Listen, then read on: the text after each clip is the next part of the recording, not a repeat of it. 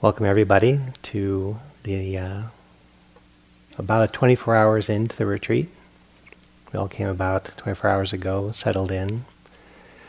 So we've had about 24 hours of silence together and practice, walking and sitting meditation. I don't know many people that would come back to a retreat if they were a lot like the first day. Raise your hand if you would come back because today was the best day. Like this, if they could all be like this, then I'm in a good place. See, you're in good company. How many people felt some body pain today? Okay, yeah. How many people had sort of a restless mind that they couldn't? Yeah. How many people had thoughts about leaving? You can be honest, yeah. So it's actually quite intense what we're doing here, and I want to acknowledge that we're doing a very quick turnaround from how we are living in our contemporary society with all of its stimulation and busyness, and all the ways that we demand our mind to behave and have trained our mind to behave in a very stimulating environment to handle traffic, while texting, while also hiding that you're texting while you're driving in traffic. Very complicated to pull all that off, and then also not get in an accident. So that's one slice of a very complicated life, let alone all the various modes of communication you're tracking, and to remember how to keep track of all those various threads of conversation, and then all the responsibilities of modern life. What we're doing in that way is actually quite intense, but we call it normal. This nervous system that we've developed, this human nervous system, was finally developed to be in a hunter-gatherer society, and then we very rapidly added on a huge transformation, but we call it normal. And then when we find it stressful, we think that stress is either normal or that we're not doing it right. When actually we're doing something quite intense to our human animal nervous system, trying to have it behave in a modern context. And so that's actually very stressful. And when we come here, it is actually not stressful. We're sitting, we're walking, we're not overly stimulating ourselves. But why this first day is so difficult is that we're using ourselves so differently. One, so our muscles aren't used to sitting this long, being this still. Our minds aren't used to being this still. But also you're tasting the ramifications of how you've used your mind up until now. So all that busyness and the out-of-control nature of it, and that it won't stay still, is a little bit indicative of what our lives are like. But we don't notice because we're so preoccupied by the actual life. We don't know that we're spinning ourselves tremendously all day long, many days in a row, packing it in on the weekends and having a nightlife on a weekday, and just all the things we're trying to do to ourselves and calling it normal. We stop today, just sit and walk, but you're feeling the intensity of what it's like actually out in our ordinary life. And so the analogy of the snow globe is common, where you take a snow globe and it's been resting on a shelf for a while and all the little snowflakes inside have settled. You take it and you spin it, and you spin it, you put it back on the shelf, and it's now perfectly still, but it is spinning inside, and it takes a while for all of that intense, chaotic activity to begin to calm down, and to begin to display some of the harmony inside of whatever is being displayed by the snow globe, once all that chaos and all those chaotic currents begin to settle some. So it's really not the retreat that's causing this much turbulence, although we might blame the retreat for it. It's actually we are getting a first-hand experience of what our minds and hearts are like in ordinary life. And we can feel that the mind doesn't want to be present. It doesn't know how to stay present with something as simple and calming and benevolent as the breath. And it's lost a sense of awe that taking a step at all is a miracle. To feel a step, to actually have a body that can walk, is a miracle we've long since taken for granted. And then we're looking for entertainment on top of that. But actually, it's quite miraculous that we can breathe. It's quite miraculous that we can walk. I know this because I've done this practice enough to know that when the chaos settles, there is this natural beauty and grace to just breathing. And you can rest in a state of really nice, tranquil awe that you have a body at all. And to take a step when you feel all the little micro movements that happen to walk consciously on the planet. When you feel that type of harmony and beauty, that tends to be the outcome and tends to be why people come back to retreat. Except they forget that the first day is that type of challenge. And then they kind of wonder but if you stick it out, then a lot of that settling that we talked about does happen. And it happens for many reasons. Some of it is due to your effort, so it's good to put in your effort. But some of it would happen even if you didn't put any effort at all. Just being in this environment would slowly settle and open you, would slowly settle your hearts and minds to being in a natural environment with beautiful views, not overly stimulated, really putting your cell phones down, closing your computers for a week. You would see this type of settling happen day by day, eating the good food that's here, being quiet, being around other quiet people. Just by being here, it's a radical act. Let alone the efforts you put into your actual meditation practice. So the boat is launched, we're all on it, it's going out to sea, it's got a strong engine, and you're just on the ride. And we all could relax some and have faith that if we just stay here, do the sitting, do the walking, this settling inside that's been common, and many people have found over the course of 2,500 years, a type of beautiful settling and a type of orientation that arises in the body, the heart, and the mind. When we learn this sort of settling presence, you all get to taste some of that on this retreat because it's long enough that you all taste some of it.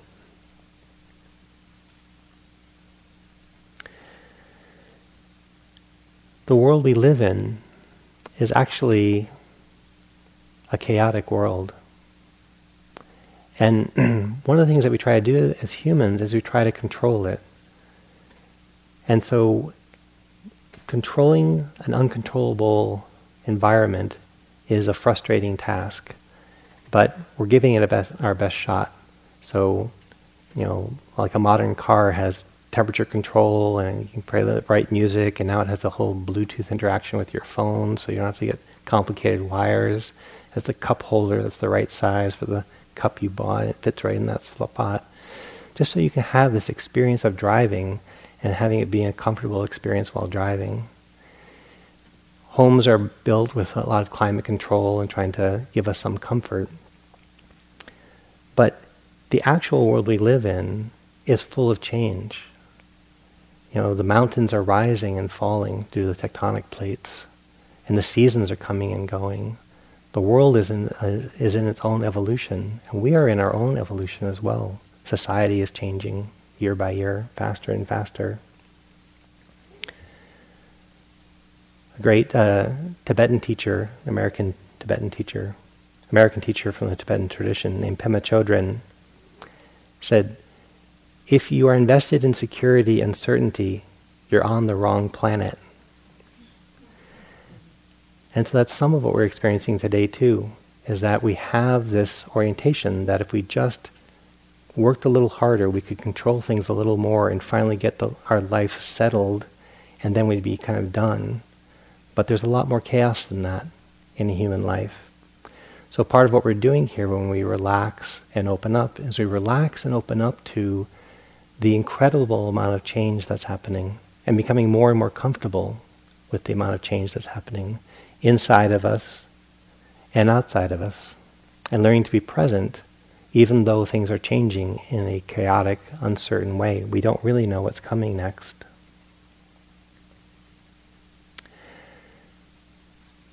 For me, one one word I've been using a lot for myself to kind of guide myself in practice is streaming. And I get the sense when I'm streaming in life, I'm just flowing through time. And there's not a lot of resistance, there's not a lot of frustration.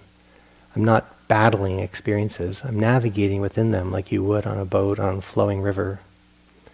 That's streaming versus controlling and trying to fixate and trying to have things your way, and then finding reality is just, it won't behave the way you want it to, and that being frustrating. So part of this practice is learning to relax into the stream of experience. And we do that by dropping in to simple experiences at first, like just being in the body and feeling the stream of experiences when you breathe in and breathe out. Feeling the stream of experiences while you walk.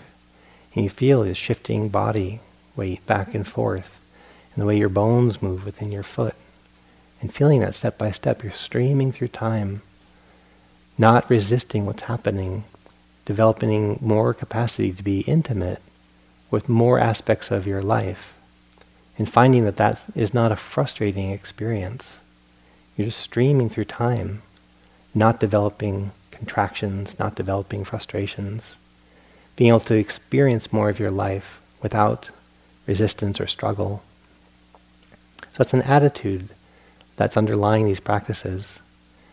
The attitude of relaxing, letting go, being at ease, the kindness that Pascal was guiding us in earlier, that kind attitude, while also being kind of more fluid and dynamic, so we're not caught up by the changing nature of life. This is an underlying attitude of these practices, an underlying attitude of this tradition, this spiritual tradition. Learning to relax into the stream of experience. Also by coming here, as we talked about last night, is you've put down a lot of burdens of your ordinary life. You might still feel the weight of them today, and your mind is still running through its habits of the things that you feel responsible for. But slowly we learn to put down the burden of all the things that we're carrying.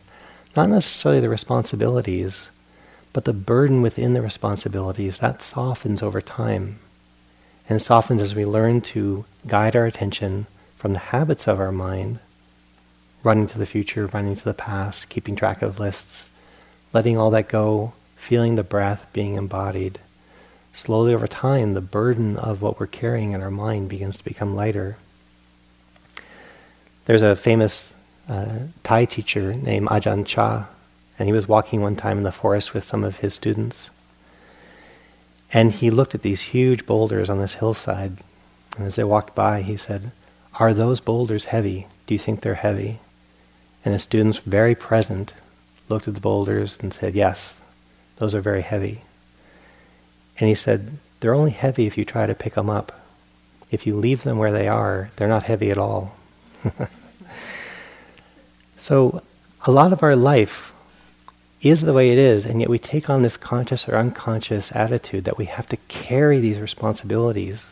And under that we burden ourselves. Some of you are feeling tension in your neck and your shoulders, ways that we burden ourselves from within, because we're holding a lot of responsibility.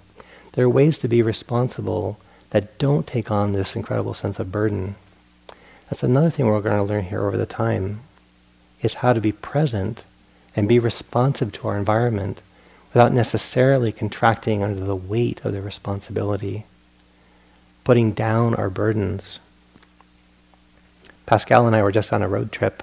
Before the retreat, we went up to the redwoods in Northern California and drove a little further north to the beaches of Oregon. And it's just, I'd seen the redwoods a long time ago, so I'd forgotten how huge they are. I actually walked out of the car and started walking on the path, and we saw our first redwoods. It's like, oh my God, they are just so incredibly huge. Now, if I tried to uproot one of them out of appreciation and bring one home with me, it'd be an impossible task. They're way, way, way too big. So I just let them be there. And to touch them was wonderful. They actually have soft bark. For as big as they are, they're not hard, actually. They're made of soft wood. It might be why they're able to grow as high as they are. But in the gift shop, they've sprouted these little redwoods that you can take home with them. And I saw in my mind, like, oh, I want like 3 of them. That'd be great. I'll go home, I'll plant redwoods. And it's like, yeah. And then wait 1,500 years for them to be like, yeah. It's like, wait, I'll probably only see 50 years of that. Yeah, that probably wouldn't work out. But my mind was so like, it wanted one. It loved them so much, it wanted to have a redwood that I could appreciate every day in my own backyard. And it's like, no, you don't plant them near your house because they could completely crush the entire house and your neighbor's house and the house beyond it. So you don't take them home. You don't just take a redwood home. But it's funny, out of loving it, there was this wanting to kind of secure my relationship to it because I loved them so much. We didn't want to leave. But there's a way of kind of letting them go, appreciating them, and hope to come back maybe. But they're up there. And then further north, as we drive to the Oregon coast, it gets really rocky. And there's huge rock formations just off the shore, these waves crashing on them. It's so dramatic. And we're walking on the sand amongst all this beautiful, rough Oregon coast. And I watch my mind want to take this home with me. It's like, it's so far away, and it's been so long since I've seen them. Like, how do I keep this? And it's like, just be present with it. And you'll be able to access it through memory, but you cannot hold on to this experience. You do have to let it go. So it's beautiful. You experience it, and you let it go. It's beautiful. You experience it, and you let it go. And it's nice to travel with other Dharma teachers, because if I get caught, he can remind me. If he gets caught, I can remind him. And then we had a third friend, also a Dharma teacher with us. And the 3 of us, it was really lovely to go walking and have this attitude, not trying to accumulate, hold on, or fixate, but be very intimate, very present, and appreciate what we were walking through. The redwoods, the Oregon coast, where it's easy, but also through the towns and shopping and other parts of the trip, and then coming back. It's the same attitude, deeply appreciating where you are, but not trying to hold on to anything. It's another attitude, it's another way. It's not the way we're living in ordinary life so much, but you can train in that, and then you can live more like that in ordinary life. That's part of what this retreat will give you, is a sense of how you might begin to navigate your whole life with a lot more presence, a lot less holding on or fixation. And it's funny to go to the redwoods again, because we talked to this one guy and asked her what type of trip she'd like, here's a 7-mile trip you could take, but if you're really going for it, you could do this 12-mile hike. We're like, whoa, that'd be amazing. We did 1.5 miles in about 4 hours, because we're like, oh my God. Take another step, oh my God. And like, let's just sit down. People were walking by us. And like, wow. And then we finally got to this point where there's a sign. It showed where all the trails were. It's like, God, this is so confusing. Like, we should be way past this. And I was like, yeah, I'm pretty sure. We've been walking for hours. Like, and then we have so many more miles to walk back. And I was like, when we looked at the map, I was like, this can't be right. We're 1.5 miles in. We've been walking for 3 hours. And it's just a matter of just oh my God. Then you have the redwoods. Maybe they first open your heart, but then there's all these little tiny flowers and little tiny delicate things growing right next to them. And it's like, oh my God, they're so beautiful. These tiny little flowers act like little tiny yellow orchids. And so next thing you know, we're on the ground, smelling things and into it, looking at it. And it was such a feast of beauty to be in. And I couldn't have done that 20 years ago. I would have been too in my head and kind of I want to complete the mission, and we got 7 miles to go. Sorry, redwoods, I got a 7-mile hike to do, and sometime I'll see you, but I got to finish the. And it's no, be in the experience, and then walk as far as you want. And we didn't walk very far. We started the next day, and we started out every day with full packs full of water and food just in case, and I brought clothing in case we got lost out there, and we walked about 200 yards with 3 things of water each and all this safety food in case we get lost out there. It's I think we can almost still see our car. It was just so beautiful. And the same thing in the Oregon coast. how far up should we get? And we made plans like, oh, let's really go up. And like the first beach we got to, like, oh my God, it's so beautiful. Just pulled over into this parking lot and just wanted to camp there for days, just to watch the tide come and go, and it was so rich. Like, where are we trying to get to? Because the here is so beautiful. And the here is so beautiful. It's actually always so beautiful. But we get welcomed in easy locations. The Redwoods, the Oregon coast, here at Spirit Rock. Welcomed into the here. But if you stay loyal to the here, you find every here has something worth your full attention. Every breath actually has something. It's just not quite yet. It's not quite enough to hold your attention. But if you're loyal to it, at some point, every breath is a sacred act. To be, it's as beautiful as a redwood, that you can breathe in all, that you have a human body, and it doesn't matter what your human body looks like. That you have one at all is a miracle, and you get to live within that miracle. And it begins, the doorway in, is one breath at a time, building that relationship. Yes, I'll be in this body, even though I have all these thoughts of elsewhere. I'll be in this body. I'll feel this one step. I'll taste the food on my plate, rather than thinking of some other meal I could have.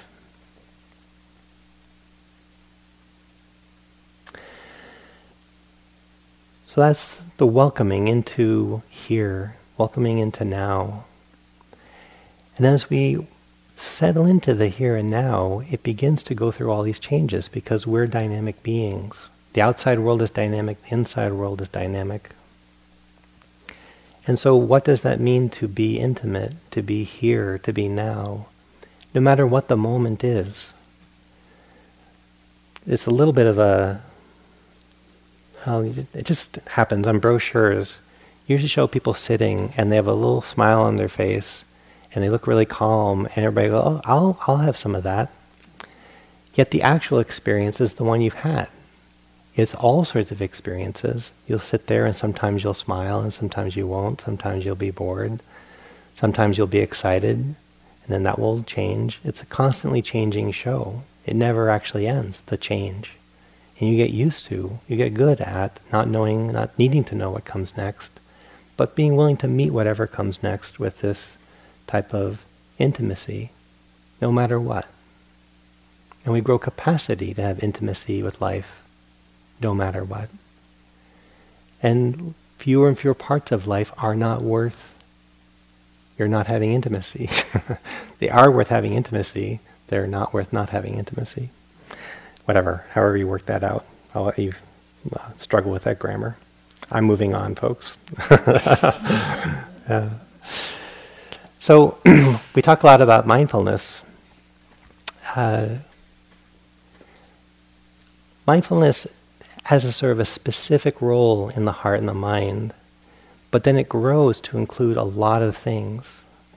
And so mindfulness is just our ability, I'm using this word more and more, to be intimate with the moment. It starts with just even knowing what's happening while you're breathing. Do you even know that you're breathing? It's like, oh, wait, I forgot I was breathing. Right, 1 breath, 2 breaths, wandering mind. Oh yeah, right. Do I know that I'm breathing? So just even knowing that you're breathing while you're breathing, that might be one beginning of mindfulness. As you stay there and you begin to feel the breath, you begin to feel how it plays out in your body. And you have a little bit more of the experience, and so it becomes a more full experience to be mindful of breathing. And then your heart and your mind go through changes, and a fatigue might roll in at a certain part of the day, and then an excitement comes, and then tranquility comes, then boredom comes, then creativity comes. So the mind is constantly changing. We try our best to be mindful of what it feels like as when we breathe while we're sitting, what it feels like to be in the body after the breath while sitting. We try our best to be intimate with what it feels like inside the body as we take one step. And then we see what it's like to take the next step. Just simply feeling you have this body, it's full of nerve endings. what's the actual direct body experience while you take one step? And then while you take the next step? What's the experience while sitting and breathing?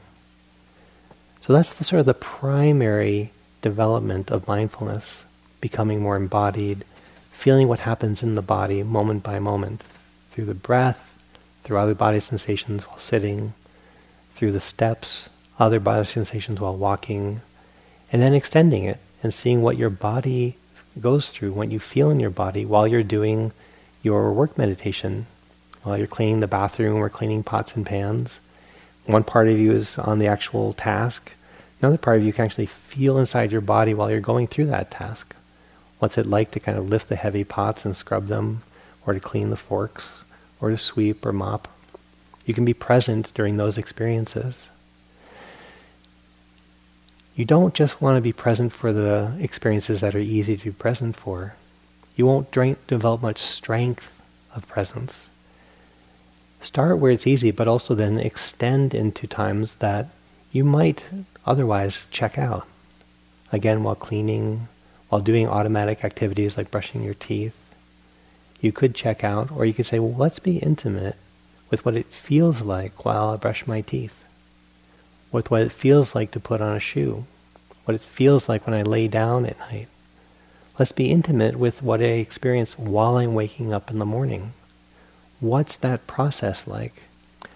Slowly, over these many days, you're going to gain capacity to show up in places you've never shown up before. They were just sort of automatic, kind of unconscious activity. I remember I used to be able to drive really complicated routes to work and daydream the entire time. And I don't do that anymore. I'm not lost in thought like that, because I'm more capable of actually being in my actual life and not spacing out on it. So what's it like to gently, yet with some determination, feel what it's like as you pull on a sock? What's it like when you tuck yourself in and wrap the covers around you at night? What's it like when you step on a hard stone and there's some pain in your foot? To actually be present as you go through all the entire day here and feeling moment by moment, starting where it's easy, starting where it's supportive, but then inviting yourself to be present within all activities. There's a very classic Buddhist text called The Four Foundations of Mindfulness, and in the language of that text, when they're describing how to develop mindfulness, it starts with the breath, then it goes to the four postures we talked about: sitting, standing, lying down, and walking. And then the next part goes into all activities. And so it's in this beautiful spiritual text. It actually says, are you present? Are you mindful while you're urinating and defecating? Are you mindful while you're eating? Are you mindful while you're going somewhere and when you're coming back from somewhere? Are you mindful when you're extending your limbs and when you're putting your limbs back close to your body? So it becomes all activities you want to be present for. You want to invite yourself to take curiosity and be intimate with the direct experience of what it's like to have a human life during a human day. And a human day is made up of many human moments all the way through. That's the invitation. And if you don't have to work too hard at it, but if you're gently persistent all through the days, because you're here for so many days, you'll get to see what that's like. You'll get to see what an awakening, intimate life feels like.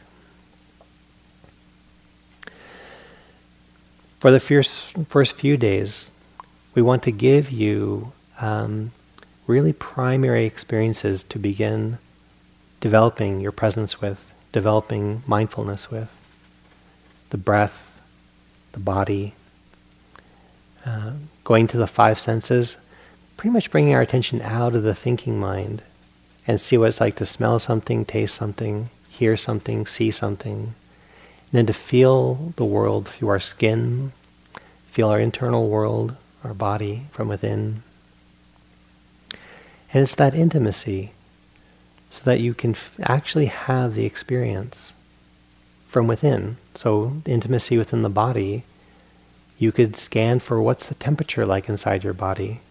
Is it just one temperature, or are some parts of your body warmer than others? That type of curiosity deepens your intimacy with being in your body. What parts of my body are carrying the weight of gravity? What parts of my body feel light, are not carrying any weight? What parts of my body are made of hard things like my teeth? Where can I feel my bones while I breathe? Can I feel my bones while I walk? That's becoming more and more intimate with the body. It's beautiful to be intimate with the body. It becomes a base for then being intimate with your other senses, seeing, hearing, smelling, tasting, and then touching the world. Ultimately, we can be mindful of thinking, but in the beginning it's a little bit sticky. If your attention is drawn to thought, it tends to get mesmerized by thought, and then you're off into the realm of thought, but not that conscious. Several days in, you'll find you have capacity to even watch the experience of thinking happening. And then you get to decide, is this thought worth entertaining? Or is this thought repetitive or not useful? Like, put it aside. For the first few days, we just keep putting thought aside, developing our capacity to be more embodied, to go to the other senses, and to not be so mesmerized by the thinking process.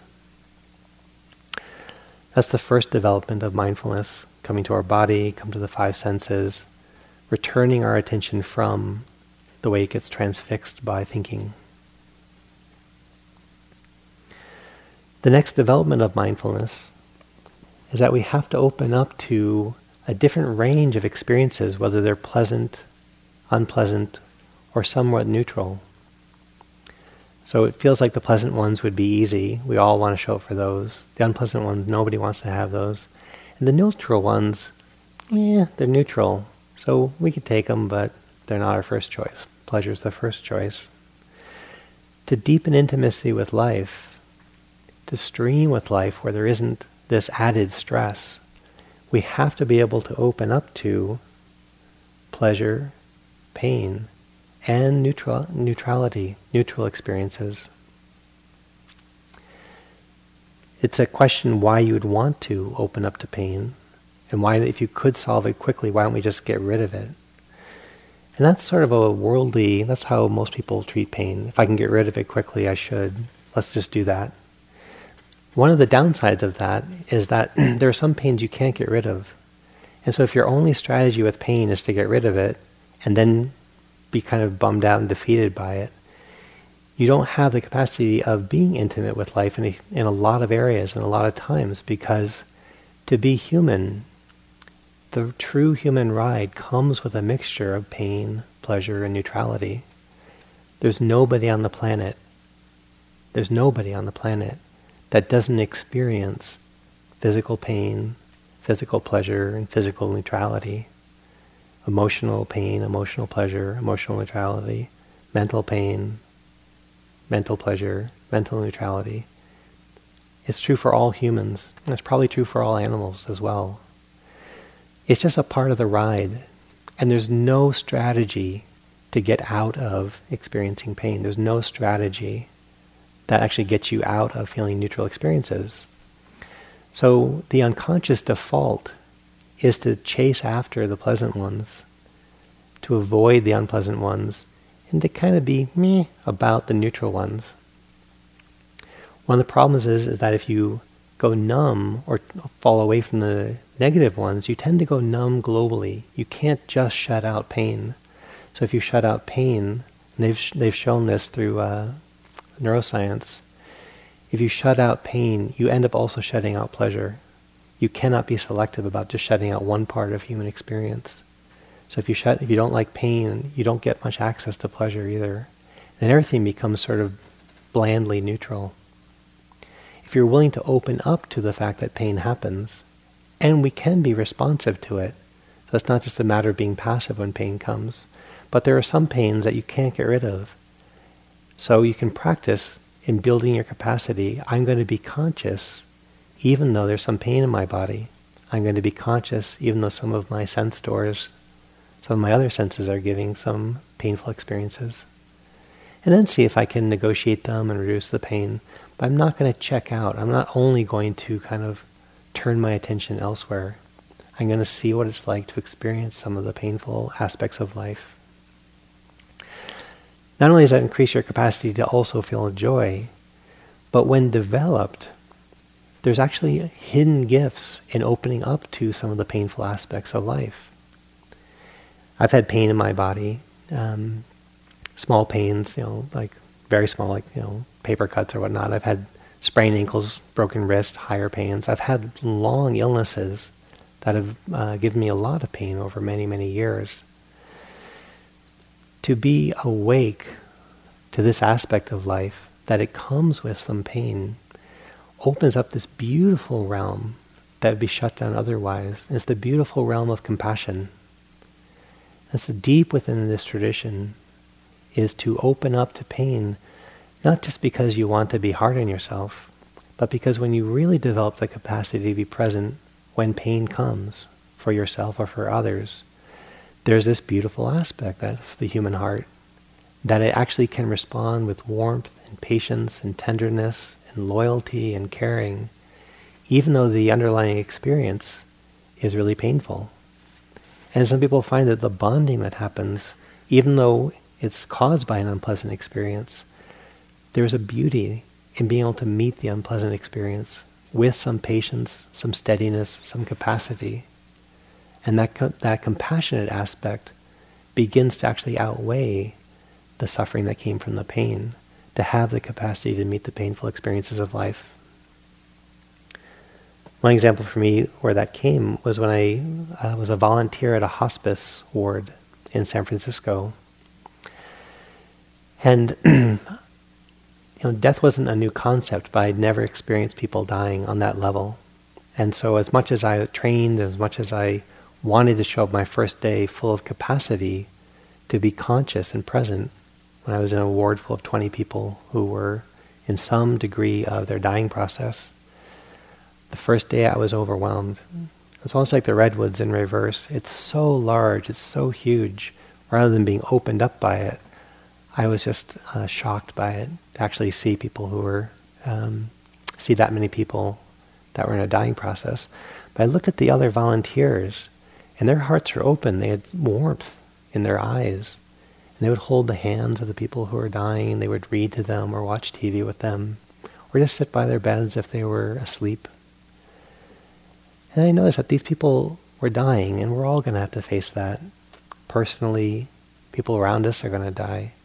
But can we have capacity to be present, just like you would for a redwood, next to a beloved family member or a friend or a partner? More challenging, maybe a child. If they're going through a grave illness, a grave pain, or possibly even a dying experience. You want to train so that you can be present for those aspects of life, that you won't automatically shut down, because sooner or later we all get to experience them. So the little bits you're doing here, facing this day, you develop some courage, some patience, just to even make it through the first day of a retreat. That actually stays in you. That capacity is building in you, and then you can use it in many places. So again, going to like this hospice ward,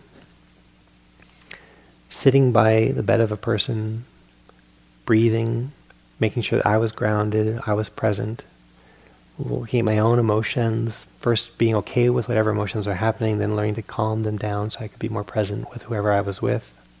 This practice here, sitting and walking, opened up that capacity there to be conscious on a hospice ward and then be with people while they were passing away. And there was a beauty that came out of it. The dying process is going to happen. It's natural. How do we want to grow our capacity to meet it?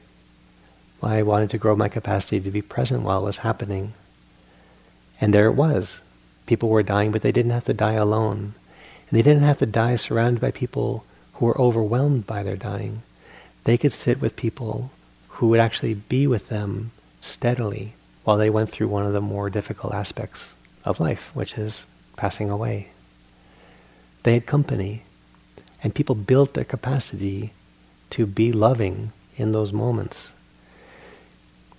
That capacity grew for me and for many people on the hospice ward, out of the sitting walking practice, because we knew how to feel our bodies, we knew how to work with our hearts and our minds, inviting them into the present, the warmth that Pascal described, the presence and the training that Spring described this morning. So you can show up for the whole human ride with presence, with some relaxation, with some poise, with some perspective. So no matter what happens, you have some orientation. You don't just have compulsive activity of freaking out and needing something to stop because you can't take it, or shutting down or running away. You actually can show up. It's not just for the difficulties in life, but those are some of the places that we shut down. When you train in that capacity, you actually then also have capacity to show up for some of the beauties of life. What it was like when my sister's kids were born, and I got to see many of them just shortly after they were born, and holding them. It was very easy to be present with a newborn. Then I would notice a couple of days in, my mind would wander a little bit, still warm, but my mind would wander. It's like, no, I don't want to wander to just some dreary random thought. I'm going to actually bring my attention back and commit to being with this child. So the same thing you're doing here by committing to your breath, you can then apply that to other beautiful aspects of life. And you'll find you'll have capacity there. So not only is it beautiful in the moment to find the beauty of the breath, the beauty of a step, slowly over the days here, being patient, but then it actually comes with you, and you can find that capacity to be present in more and more aspects of your life.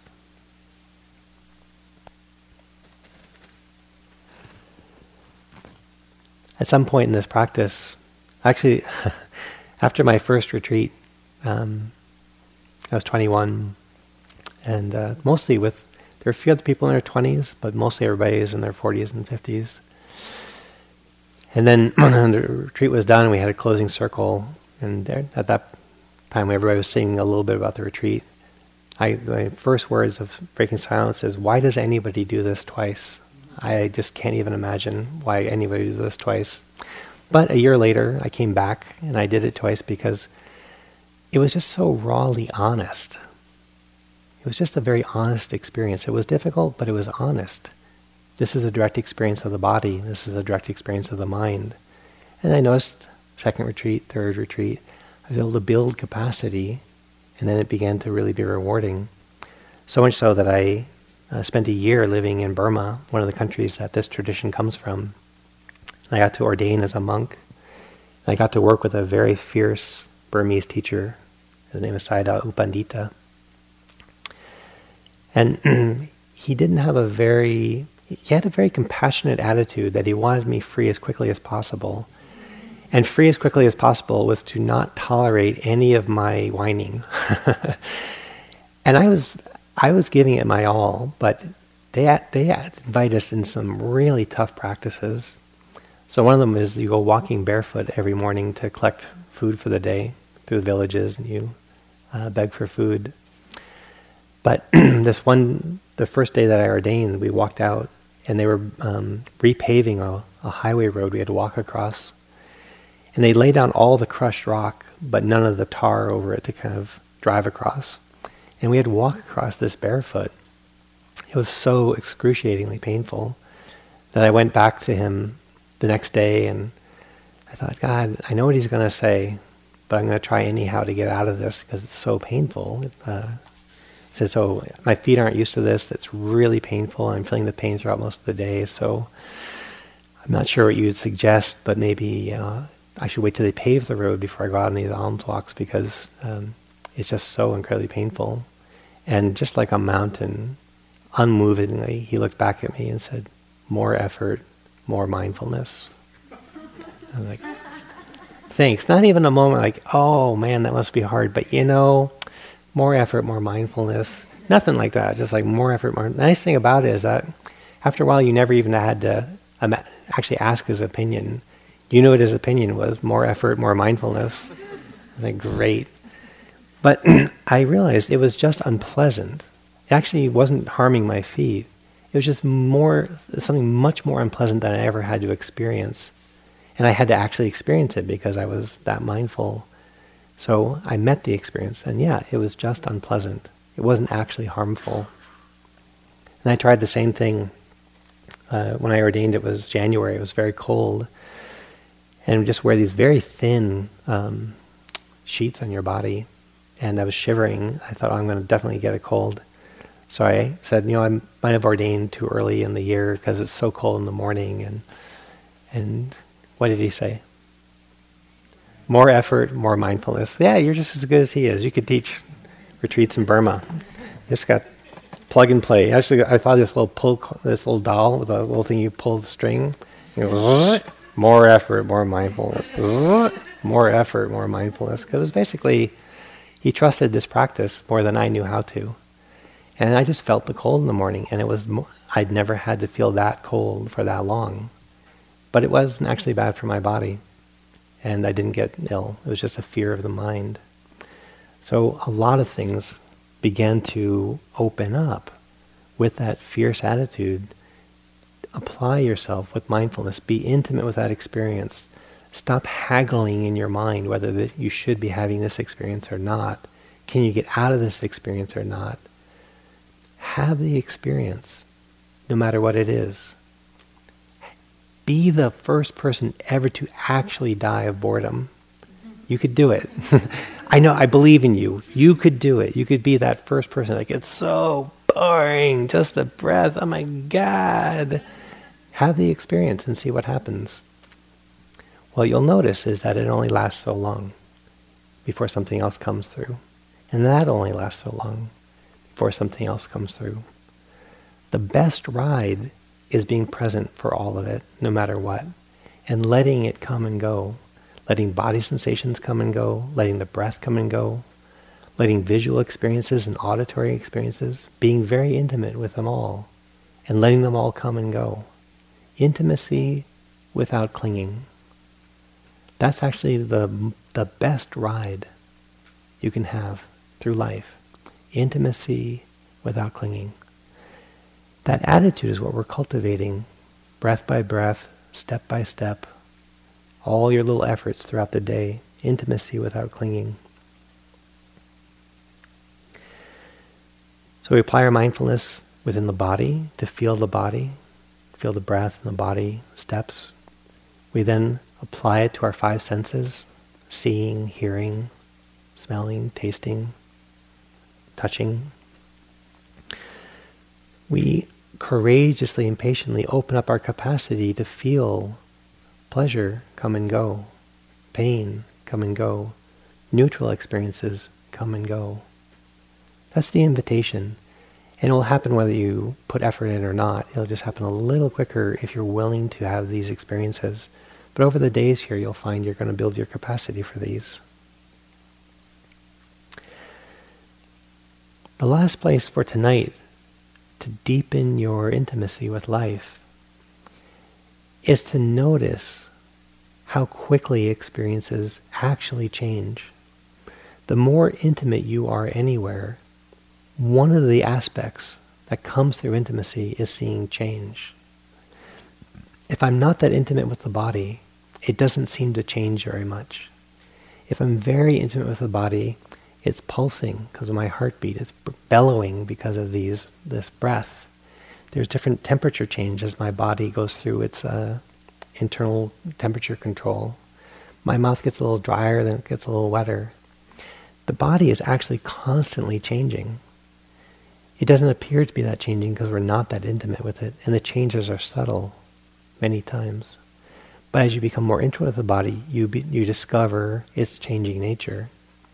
As you become more intimate with the mind and more intimate with the heart, you see they're also changing. So a certain mood might come up. You might be very angry or irritated or impatient, and it lasts much longer than you want to, and you can't do anything about it. You can't distract yourself. You can't do your normal maneuvers on the emotions you're having, so you find yourself bored and nothing you can do about it. You find yourself happy, and it lasts for so long. You find yourself irritated, and it lasts for so long. But even within that, It's constantly changing. Anger is not a monolithic experience. It comes on like a strong wave, and then there are ripples within the wave where it gets a little hotter and cooler over a long arc of being a little bit pissed off because something happened. And then it begins to kind of break apart, and it turns from anger into sort of a sullenness. And there's a little mood after that. It's actually not one experience. I was angry for 4 hours. You have to be pretty checked out to only have had one experience for 4 hours. If you really feel it, there's a lot going on all the time with our emotions. And even faster with the mind. The mind is just so incredibly fast in how it twists and turns, goes to the past, the future, has opinions about this and opinions about that, counter opinions, and then forgets what it was even thinking about. It goes off in a new direction. I used to entertain myself a little bit on the long days of practice in Burma, where I just sit there and it's like, where are we going to go next? I'm with my breath, and somewhere between 1 and 20 breaths, somewhere in there, closer to 1, if I was going to be honest, somewhere in there, my mind is going to go somewhere. Where is it going to go? And I say, yep, wow, I went to the past. My third grade teacher, just remembered who she was. Back to the breath. Almost eat popcorn, like, okay, now where are we going to go? Whoop, to the future. I'm worried about, the way the presidential race is going to turn out. Like, okay, future. Back to the breath. Where are we going to go next? Then it goes into engineering. I wonder if black holes really exist and how they could really exist. I mean, that much mass and that small a space, is that really possible? It's like, oh, we're in engineering mind. Back to the breath. Where are we going to go next? Why do they call it tiddlywinks? I wonder why they call it tiddlywinks. That's kind of a funny name. I wonder if there was something like tiddlywinks at that time. And it was close enough to whatever that was, that the game got the name. Like, okay, back to the breath. Where are we going to go next? It's amazing. 10,000 directions. Your mind will go in 10,000 directions from the breath. It's a fun game. One way to keep yourself sort of entertained while you're sitting here and breathing. Where is it going to go next? And then let go of that. Come back to the breath. Where is it going to go next? You don't take too much interest in where it's going to go next, because it's going to go there anyhow. You take interest in the breath. But somewhere along the line, you'll get drawn into some type of fantasy of the future, worry of the past, curiosity about how something works. You'll remember this, you'll think about that. It's amazing.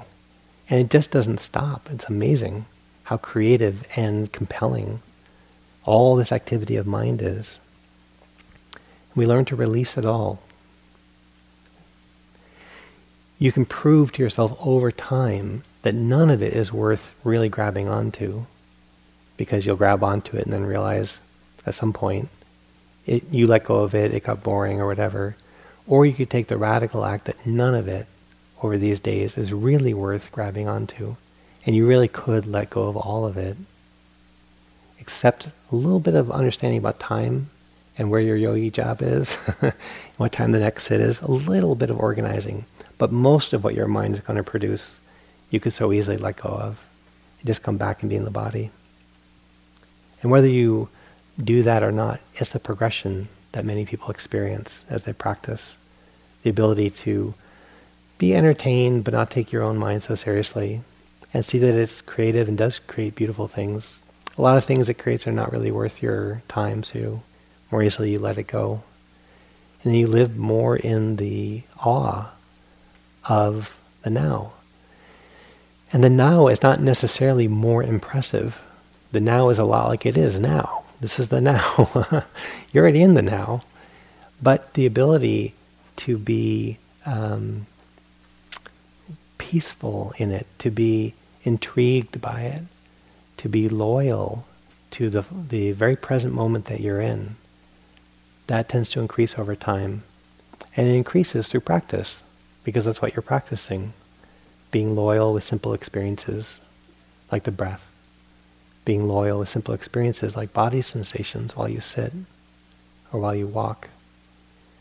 Being loyal to what it's like to take 1 or 2 conscious steps at a time on the planet. Loyal to actually taste the food that the cooks have prepared.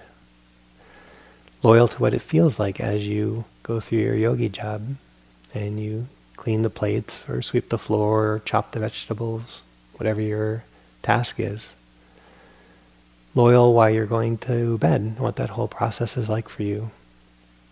Loyal to your own life when you're waking up, and what it's like to open your eyes and get out of bed and get dressed, whether you take a shower or not, whether you brush your teeth or not. Be loyal to all of it.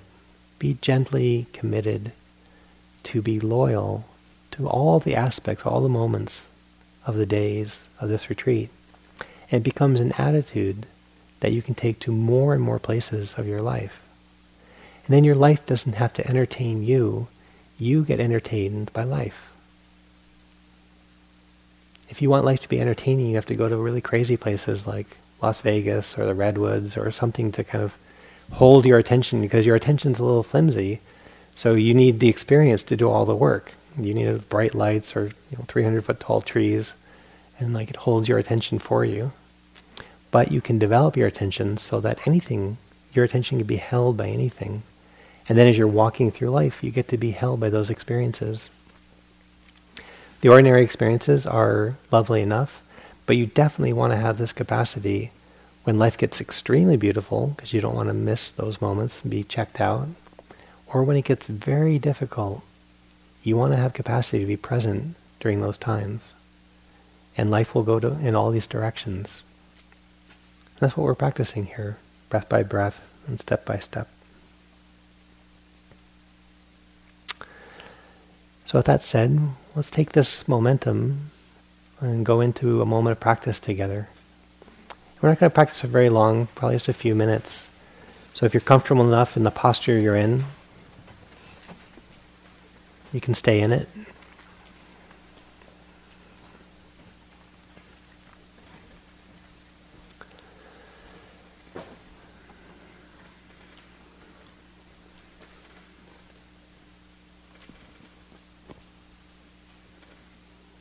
So relaxing, inviting your heart, your mind, and your body to let go of any holding,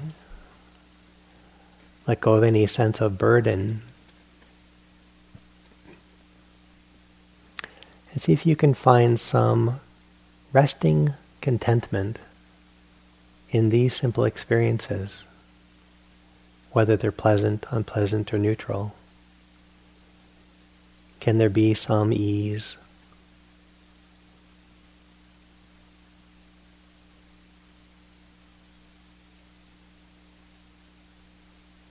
And to support that, you might bring your attention into your body.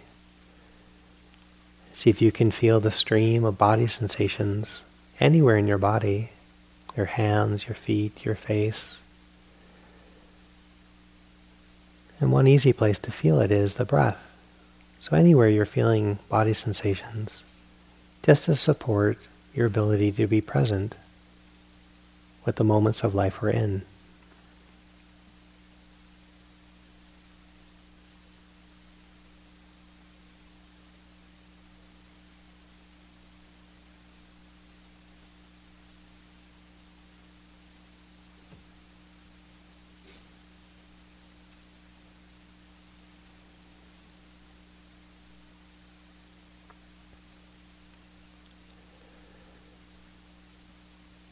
And you can welcome an attitude of interest. You can put aside your preferences for what you wish were happening and see if you can become more intimate and more interested in what is actually happening. First with your body, then with your other senses.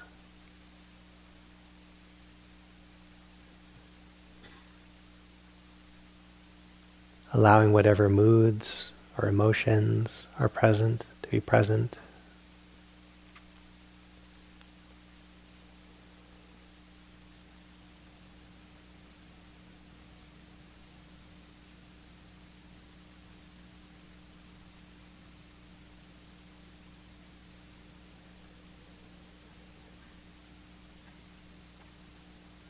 Allowing the experience of thinking as thoughts come and go.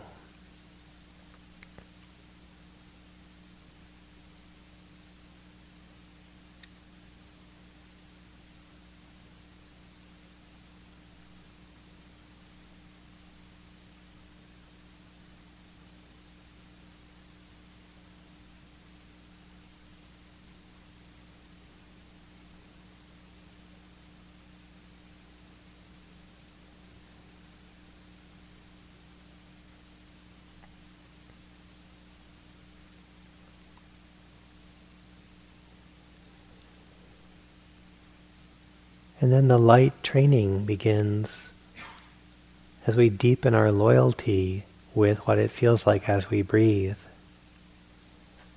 Not by bringing in tension, but just welcoming some curiosity, some steadiness of attention to what it feels like in your body as you do this natural process of breathing.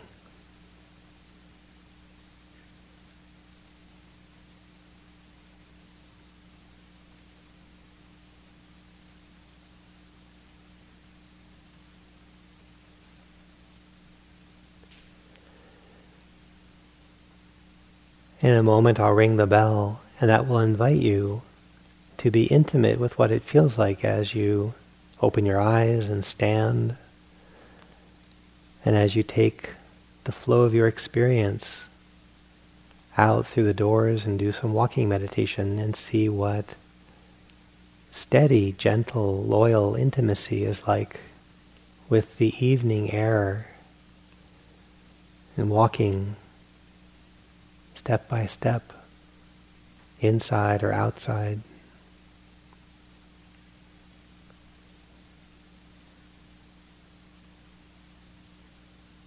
Gently and persistently keep inviting yourself to be open to all your experiences.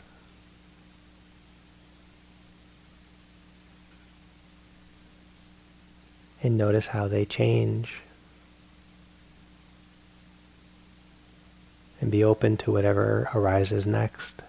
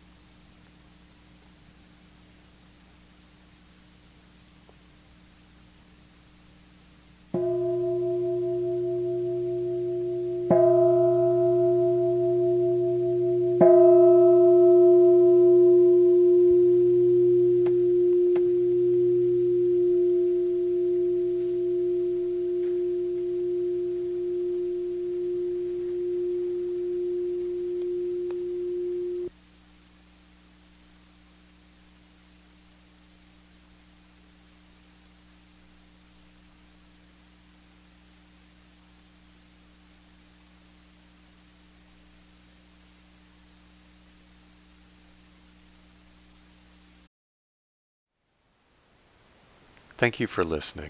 To learn how you can support the teachers and Dharma Seed, please visit dharmaseed.org/donate.